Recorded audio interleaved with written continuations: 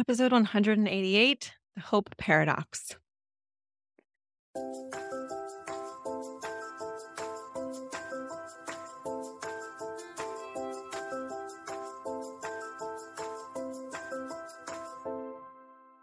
Welcome to How to Glow, where we get real about building the marriage of your dreams.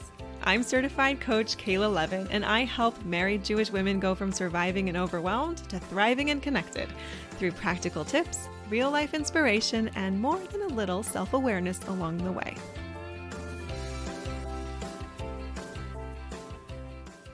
Hi, ladies. Okay, we've got some really good stuff today. We're going to be talking about hope and where you might be using it to make your life a whole lot worse than it needs to be. It's going to be really interesting. But first of all, we need to talk about what happened to my house last night. I just feel the need to share this with everybody. So not related at all. My husband's friend has a bird's nest in his house. And so there's this obscure mitzvah called Shiluach HaKen, which some of you know about, which is to shoo the mother bird away and to take the eggs. So apparently it's a segula for a home. We're still waiting for the keys for our apartment. So we thought, like, cute, we'll do this. It's a segula. He'll take the kids, educational experience. So my husband goes, takes the kids. So nice, right? They came home with the eggs. The eggs are now like in a warm area. I don't even know if it's warm enough. I'm hoping it's not in my house. And I'm a little convinced that one day when I go make my coffee, which is like right next to where they are, the thing's going to come out and like imprint on me. So basically the point of this is to say, if you live in Israel and you could be my backup, because I'm going to have to move out if that happens, I'll just come live with you for a while. Okay. Because like not okay. It's going to be like a baby pigeon following me around or something. It's just not like, why do we do this? Why? So that's my life. I hope your life is so much fun.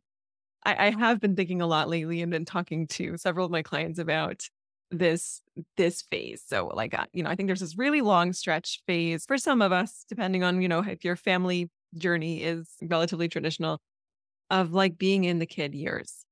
And it's so easy to slip into believing that this is like a grind. This is a really hard time of life. And I agree that I think it's like physically demanding. But I think whatever we can do to allow this time to be sweet, to be cute, enjoyable, yummy, delicious, it goes so far because we spent so many years here. And I just want to encourage all of us to just catch ourselves when we're slipping into that mindset of like, oh, this is just such a hard time. Like, I don't know if that's the story we want to be telling ourselves. Okay, but I want to get into the hope paradox. What is this idea? So there are emotions. As a coach, I'm very focused on your mindset and the feelings that mindset creates, okay?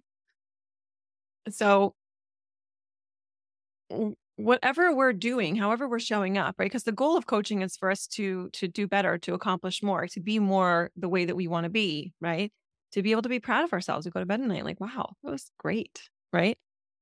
And the way we get there is we check in with our emotional state, okay? Because if I'm resentful and furious at all the people in my life, or I'm feeling drained and burnt out and like a martyr, really not sustainably going to be able to show up the way I want to be showing up, okay? And this is what we always try to do. We always try to, like, I'm such a martyr and I'm going to do all the things, but like really it's going to end up with you losing it on everyone. And then we're like, how come I did that? Like, I'm such a bad person. We want to move earlier in the series, okay? So before you lost it with your family, you were feeling resentful and drained. Okay, why were you feeling resentful and drained? I'm not talking about the physical tiredness. I'm not talking about weariness. I'm talking about the emotional state of feeling resentful and drained. Okay, why were you feeling that way? It's because the story you're walking around telling yourself about your life, okay, or the people in your life. No one helps me. We've all been there, right? No one helps me. No one takes care of me. I have to do everything myself. I'm always the one who has to be the bigger person. I'm always the one who has to keep my temper. I was like, overcome my husband's behaviors or whatever. Like we go and we can slip into these stories. And we think the place where we need to be careful is down the line when we yell at everyone. But where we need to be careful is in the beginning when we set the train down the track by telling ourselves that story. And I know that feels like more work. But like I've said to you recently, it's way more work on the other end. Cleaning up the mess from screaming at everyone, dealing with your own shame spiral because you showed up in a way that feels so gross to you. That's a ton of work. And now you yelled at everyone, right? We do the work in the beginning of being more intentional. What is the story I choose to tell about this? This is why we get so inspired by stories of people who overcame crazy, ridiculous, difficult things. And they're out there being the motivational speakers. How is that possible? They should be the ones depressed and curled up in a ball in their bed. And instead, it's us who have like relatively good lives and we're like lying in bed scrolling, like, I can't deal. Right? Like, what is going on? Right. And it's because the mental discipline. Now, maybe it's possible your situation is so difficult, you get pushed to a wall and you realize, I have no choice but to think better about this. Maybe that happens for some people, but I think for every one of us, we have the mental discipline of deciding, how am I going to tell the story of my life? So the emotions are so helpful because whatever that story is going to dictate our emotions, and our emotions are going to determine how we behave. And so most emotions are pretty straightforward. I know if I'm feeling resentful, my behavior is not going to be good. So let me go back and check on my story. I know if I'm feeling angry, my behavior is not going to be so good. Let me check on my story. I know if I'm feeling shame, I'm going to be hiding. Let me check on my story. Okay. There's certain emotions that are pretty straightforward. I know if I'm feeling grateful, I love how I behave.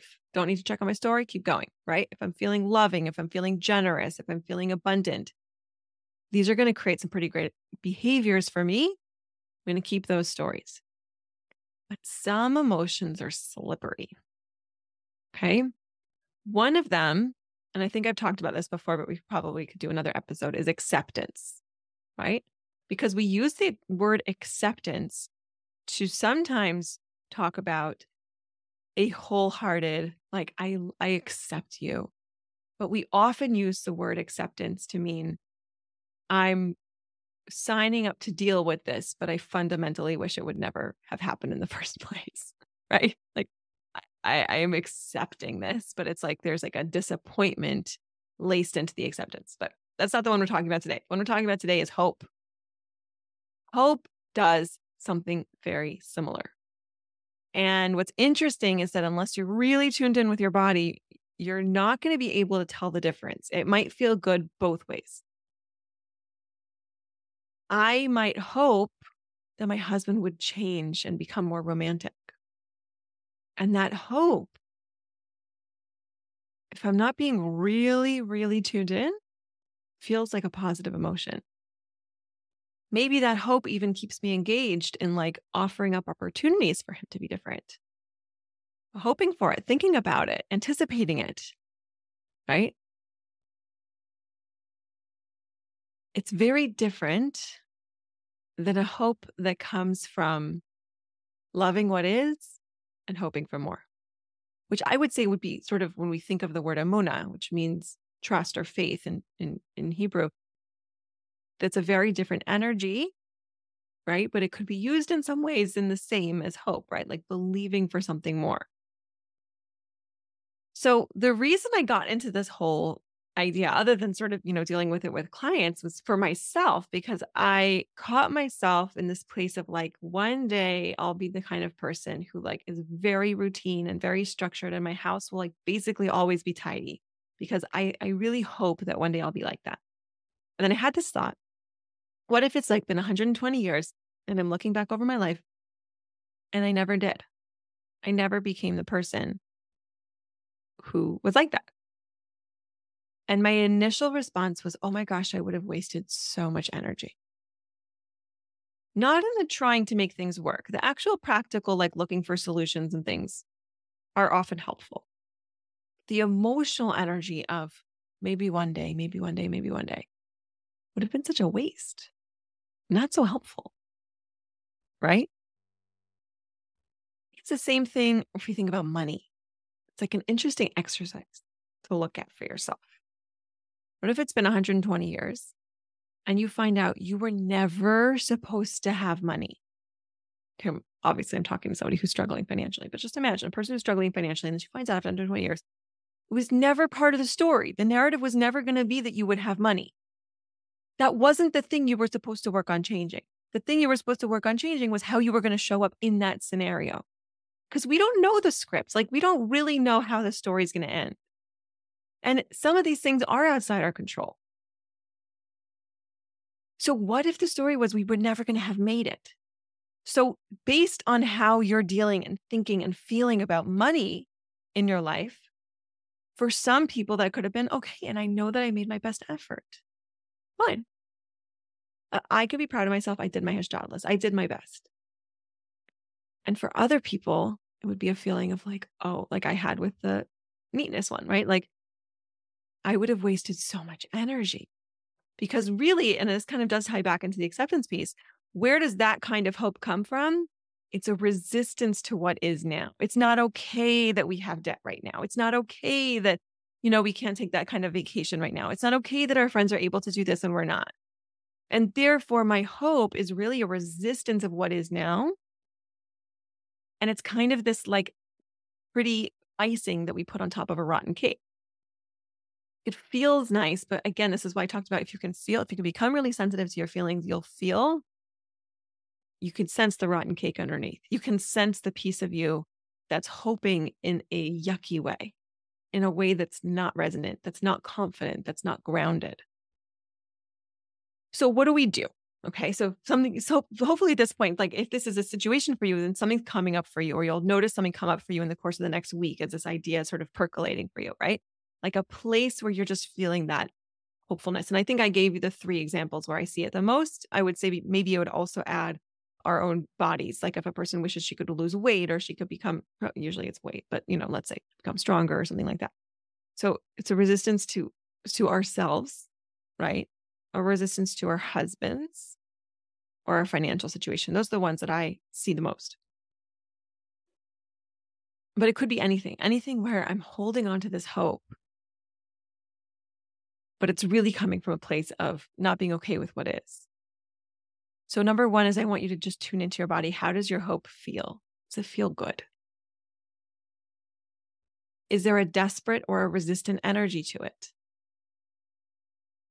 Or is it coming from a place of strength? Does it feel like amuna and belief? Think about what you do believe in. What do you believe will happen that's better than what is now? And how does that feel different than the scenario in your life? You can even do the same exercise. You can imagine for yourself having that conversation. You're told, oh, but sweetie pie, you were never going to have money. That wasn't the journey you were supposed to take. Would that feel like you had then wasted all the energy? Or would you feel like, oh, I did what I was supposed to do? If your hope is getting louder when your doubt gets louder, I start to have doubt and then I start piling hope on top of it. It could be better, I believe. And it's this kind of pushy energy. Check in with your hope. Or is your hope coming from a place of, this is what is, I can accept what is, and I can still hold space to believe in more? I think this could be some really interesting and exciting work for some of you. Let's talk about how this could apply with a husband. Okay. So I like this romantic example. Like, I hope that one day he'll be more romantic. I believe that one day, and I think so unfortunately, I feel like so many people that we play on that, right? Like if you're a person trying to make money, just find that desperate hope. You're good to go, right? I can tell all of you, I can get all your husbands to treat you exactly like you want. Oh my goodness. That'd be an easier sell. Then maybe I can get you to behave the way you want, which is what we're really doing here, if we're honest, right? So if I'm saying to myself, I hope he'll be different, I hope he'll change, am I shelling with what is now? Have I gotten to a place to be accepting and wholehearted with what is now? And here's why it's really a paradox.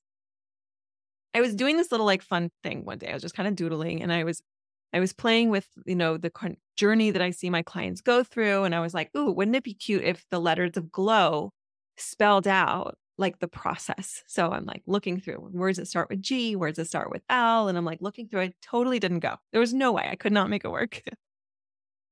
But what I did find is that GLOW can spell out, and literally I sound like a second grader, like, right? Like these acrostics, but GLOW can spell out for traits that really create the kind of energy that we're looking for in showing up. What are those traits? Growth-oriented. So how does hope relate to, I'm going to run through them and then I'll go back and explain how hope relates. So growth-oriented.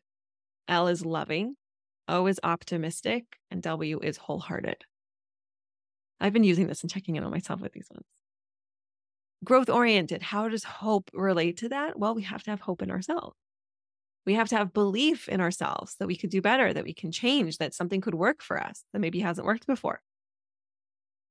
How does loving have to do with hope? I don't know. I think it's almost the opposite, right? I think when we think about loving and hope, they're a little bit contraindicated, right? They're a little bit in conflict with each other. I want to be loving somebody. And one of the things that we talk about a lot is like, what we want is the experience of unconditional love. And unconditional love can only happen outside your conditions. We need the people in our lives to do something that makes us crazy if we want to experience unconditional love. But we think in the moment that what we need is for them to stop doing the things that make us crazy. It's like this really crazy thing, right? So loving, I don't think has to do with hope. See, hope can go both ways. Optimistic, of course, has to do with hope. What gets us out of bed in the morning? What gets us going? There's a belief that there's something good on the horizon. Maybe not better, but something to look forward to. Wholehearted. Again, I feel like wholehearted and loving go into sort of the same category. Wholehearted. Am I willing to be vulnerable? Am I willing to go all in on my marriage, even though it is the most vulnerable relationship of my entire life? And he might not respond the way that I want him to. And I am showing a part of myself that's extremely, extremely raw and vulnerable. And sometimes it's not the right thing to do. But when it is, am I willing to go all in and be completely wholehearted? Where does hope play into that? It's tricky. It's tricky because if I'm wholehearted and I'm all in because I hope he'll respond this way, I could be setting myself up for some disappointment and hurt. If I'm wholehearted because I believe and I hope that showing up fully in my marriage can only take us to the next level, and I don't know what that's going to look like, and I don't know what we're going to have to go through to get there, and I don't know how we're going to stumble over each other as we change the dance steps. I think that kind of hope can be really powerful. So again, we want to be checking back in. That's my assignment for you for this week, is to look for the places where you have hope in your life and see what kind of energy is it really? How is it playing out for you really? And is there a place where you need to step back to reevaluate your story if it's not serving you fully and if it's not having you show up the way that you want to? That's what I got for you this week. I can't wait to hear from you. I love getting your emails, how you're using this material, how it's coming up for you. And I know we'll be talking about it for sure inside the How to Glow community. All right. Have an amazing week, everyone. See you next week. Bye. Hey there, Kayla here. If you've been loving the podcast, I want to invite you into my monthly coaching program, How to Glow. We take all the work here and go much deeper into our expectations of our husbands, our understanding of our husbands, ourselves, by the way, our intimate lives. We even extend it out to anything else you want coaching on. Your parenting, your finances, your health. Get ongoing support, live weekly coaching, and access to my best courses for only $49 a month. I would love to coach you inside. Registration is open now. Sign up at kaylalevin.com/coaching. Isn't this the best time to start?